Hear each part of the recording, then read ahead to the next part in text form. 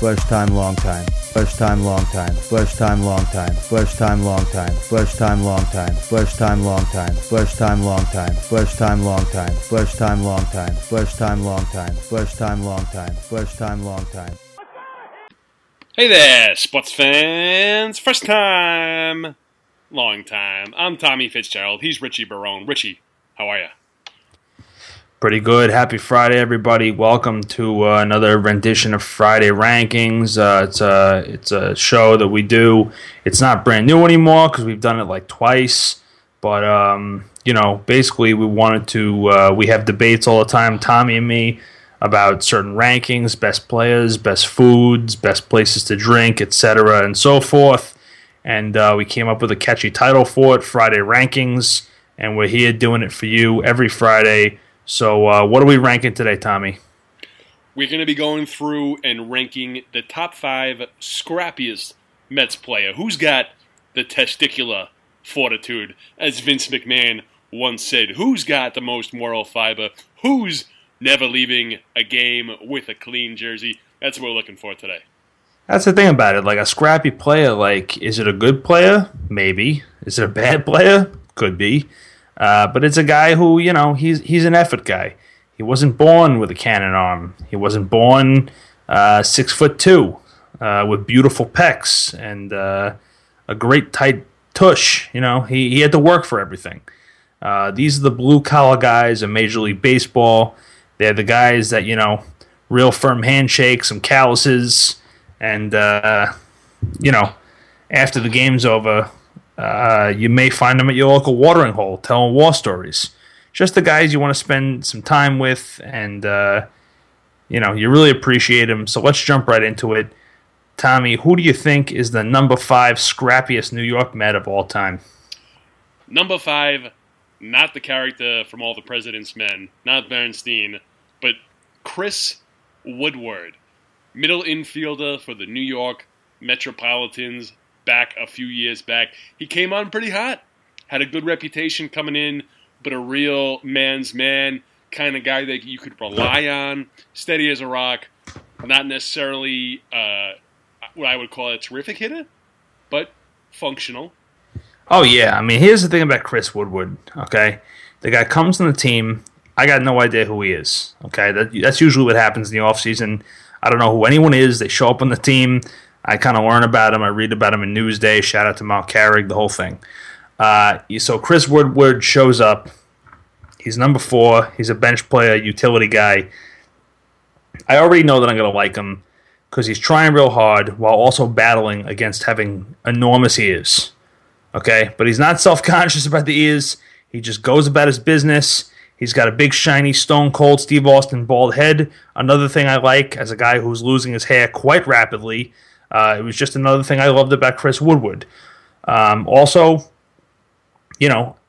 coming into the season, he's easy to hate because his last name sounds like a really fancy scotch or something. Like, oh yeah, I'm going to drink a Woodward.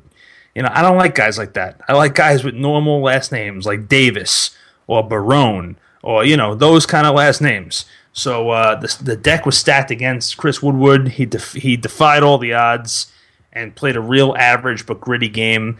I never thought when Chris Woodward was in a game that he was going to win it for us, but at the very least, I knew that if we were down 6-2, he was going to work out a walk and take second base on defensive indifference and slide head first. That's what you knew Chris Woodward was capable of. But seriously, if I could be serious, great guy, really hard-working player. I'd take him on my bench any day. Who you got at number 4? Number 4, I'm going with Mike Baxter. You may remember him selflessly crashing into the wall in left field to preserve the no-hitter of our boy Johan Santana I in New York Mets history. But in general, he's a Queens-born and bred young man, and he really brought it every single day. He wasn't necessarily going to win the Triple Crown, wasn't going to hit 30 home runs in a season, but a very solid defensive player, solid at the plate, a guy that would foul off a lot of two-strike pitches. Mike Baxter, there's always a seat at my bar for you. Oh, yeah. Mike Baxter, just one of those kids, he's the kind of guy, like if Jason Bay was the player who ran into the wall, didn't catch the ball, and cracked his skull open, Mike Baxter was the guy who ran into the wall, caught the ball, and cracked his skull open.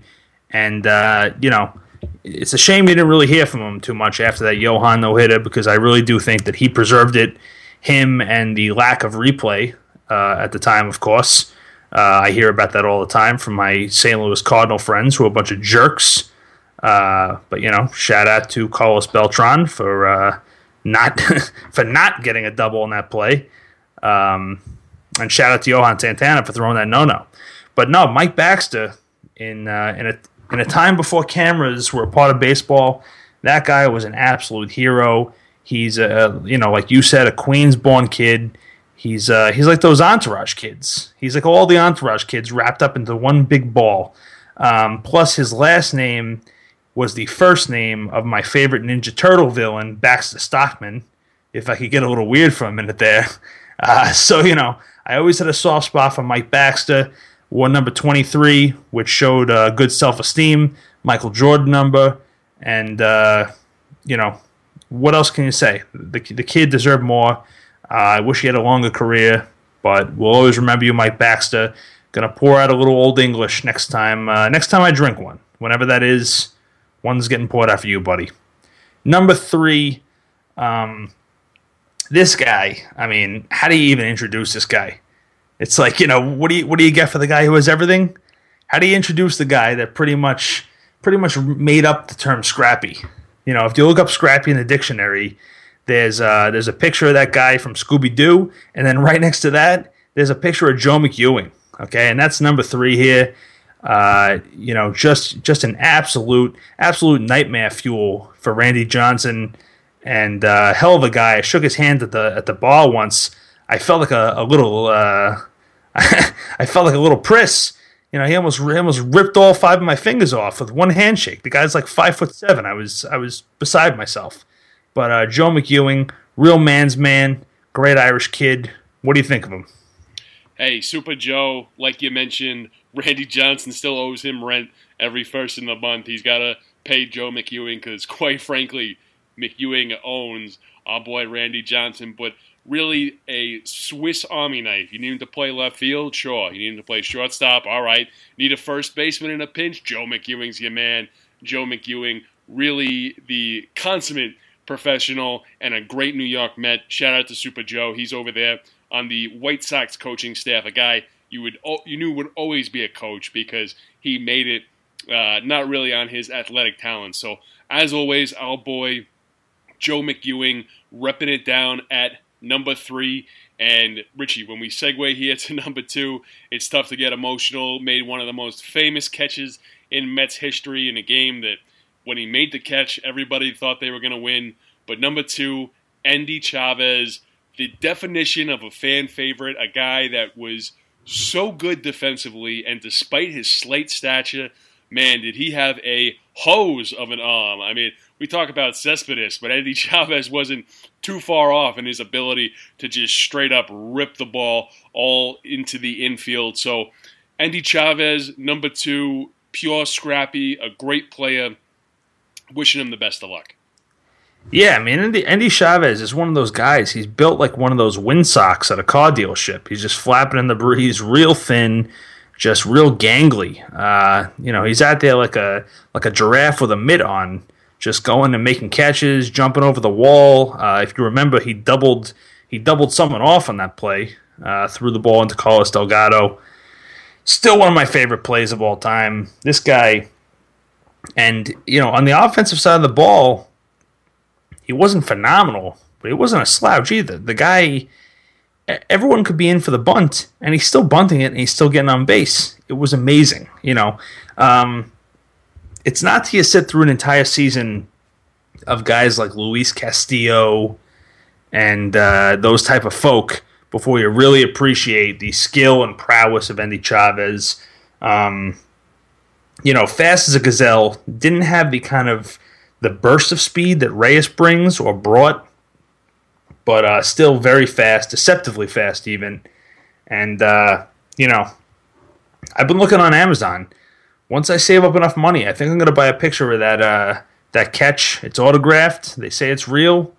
I mean, who knows? But, it just goes to show you I'm willing to spend money on a play that meant nothing in a year where we didn't even make the World Series and we had our hearts ripped out the next game. That's how much I like Endy Chavez. So shouts to the kid Endy Chavez. And that brings us to number one. Who is the scrappiest Met of all time? Don't need a lot of thought on this one, Richie. When they asked him who he was in spring training, when he first reported, he said, I'm Lenny Dykstra. I'm the best fucking ball player on this team. Number one, of course, Lenny Dykstra. He's got a book out now. But in terms of scrappiness, this guy is pretty much the definition. You said McEwing in the Webster's Dictionary. I think Lenny deserves a picture there as well. He was essentially made up of a nice combination of steroids, greenies, and dip. And it just fueled the guy to be a great ball player. Oh, yeah. I'd say of Lenny Dykstra, if you had to characterize him as like a restaurant or like an event that goes down in a restaurant, he is the human version of a bar fight in Applebee's. It's just no frills. There's just onion rings flying everywhere. There's 2-for-1 Miller Lights flying across the bar. Someone's getting called a whore. A stool's being broken in half and thrown at people. The bartender's calling the police. Everyone's laughing at that. No one even cares. They just keep fighting. It's eating good in the neighborhood. The guy's just a regular neighborhood guy. Allegedly swindled a bunch of money, but really, who's counting? He's back. He's here. He's good. He's got a cool mustache again. He's just one of those guys. He's one of those guys that makes you feel like you're never gonna die. You know what I mean? He'd fight. He'd party. He'd get hits. He's a dangerous guy because when I go out and I play softball and then I try to tie a few on after the game, I'm like, you know what? If Lenny Dykstra could do it, I could do it. Next thing you know, I'm sleeping in the back of my Civic again at the bar, and I get a parking ticket. They find out there's a warrant out for my arrest, and I'm spending a night in the tank. So things unravel pretty quickly when you think you're Lenny Dykstra, unless you're actually Lenny Dykstra, who has 9 lives, just like a cat. But on the field, one of the scrappiest Mets of all time. Fun fact, he actually shared his number, against his will, obviously, but he shared it with Chris Woodward, both number 4. Shout out to the kid Wilmer Flores. If you're half as scrappy as either of those guys, you're going to have yourself a hell of a career, even though, so far with the tears and everything, you're not doing great with the scrappiness, but, we'll work on it. So, once again, shouts to the kid Lenny Dykstra. Those were our top 5 scrappiest Mets of all time. If you've got ones if you've got a player who you think was more scrappy than any of those 5, you can go fly a kite, first and foremost. And secondly, you can tell us at First Time Long Time on Facebook, firsttimelongtimepod@gmail.com if you're into that email thing, and at MetsFTLT on Twitter. Keep in mind, we won't be able to read these because we don't really use the internet that well, but we will relay our answers to your comments and questions to my cousin, who will respond as quickly as humanly possible. Once again, thank you for listening to Friday Rankings, the top 5 scrappiest Mets. Have yourself a weekend, and let's hope the Mets finish in first place. What do you say?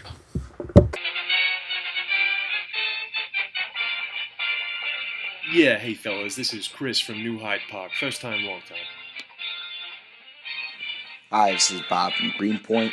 First time, long time here. Hey guys, this is Audie Bevilacqua from Hapog. First time, long time.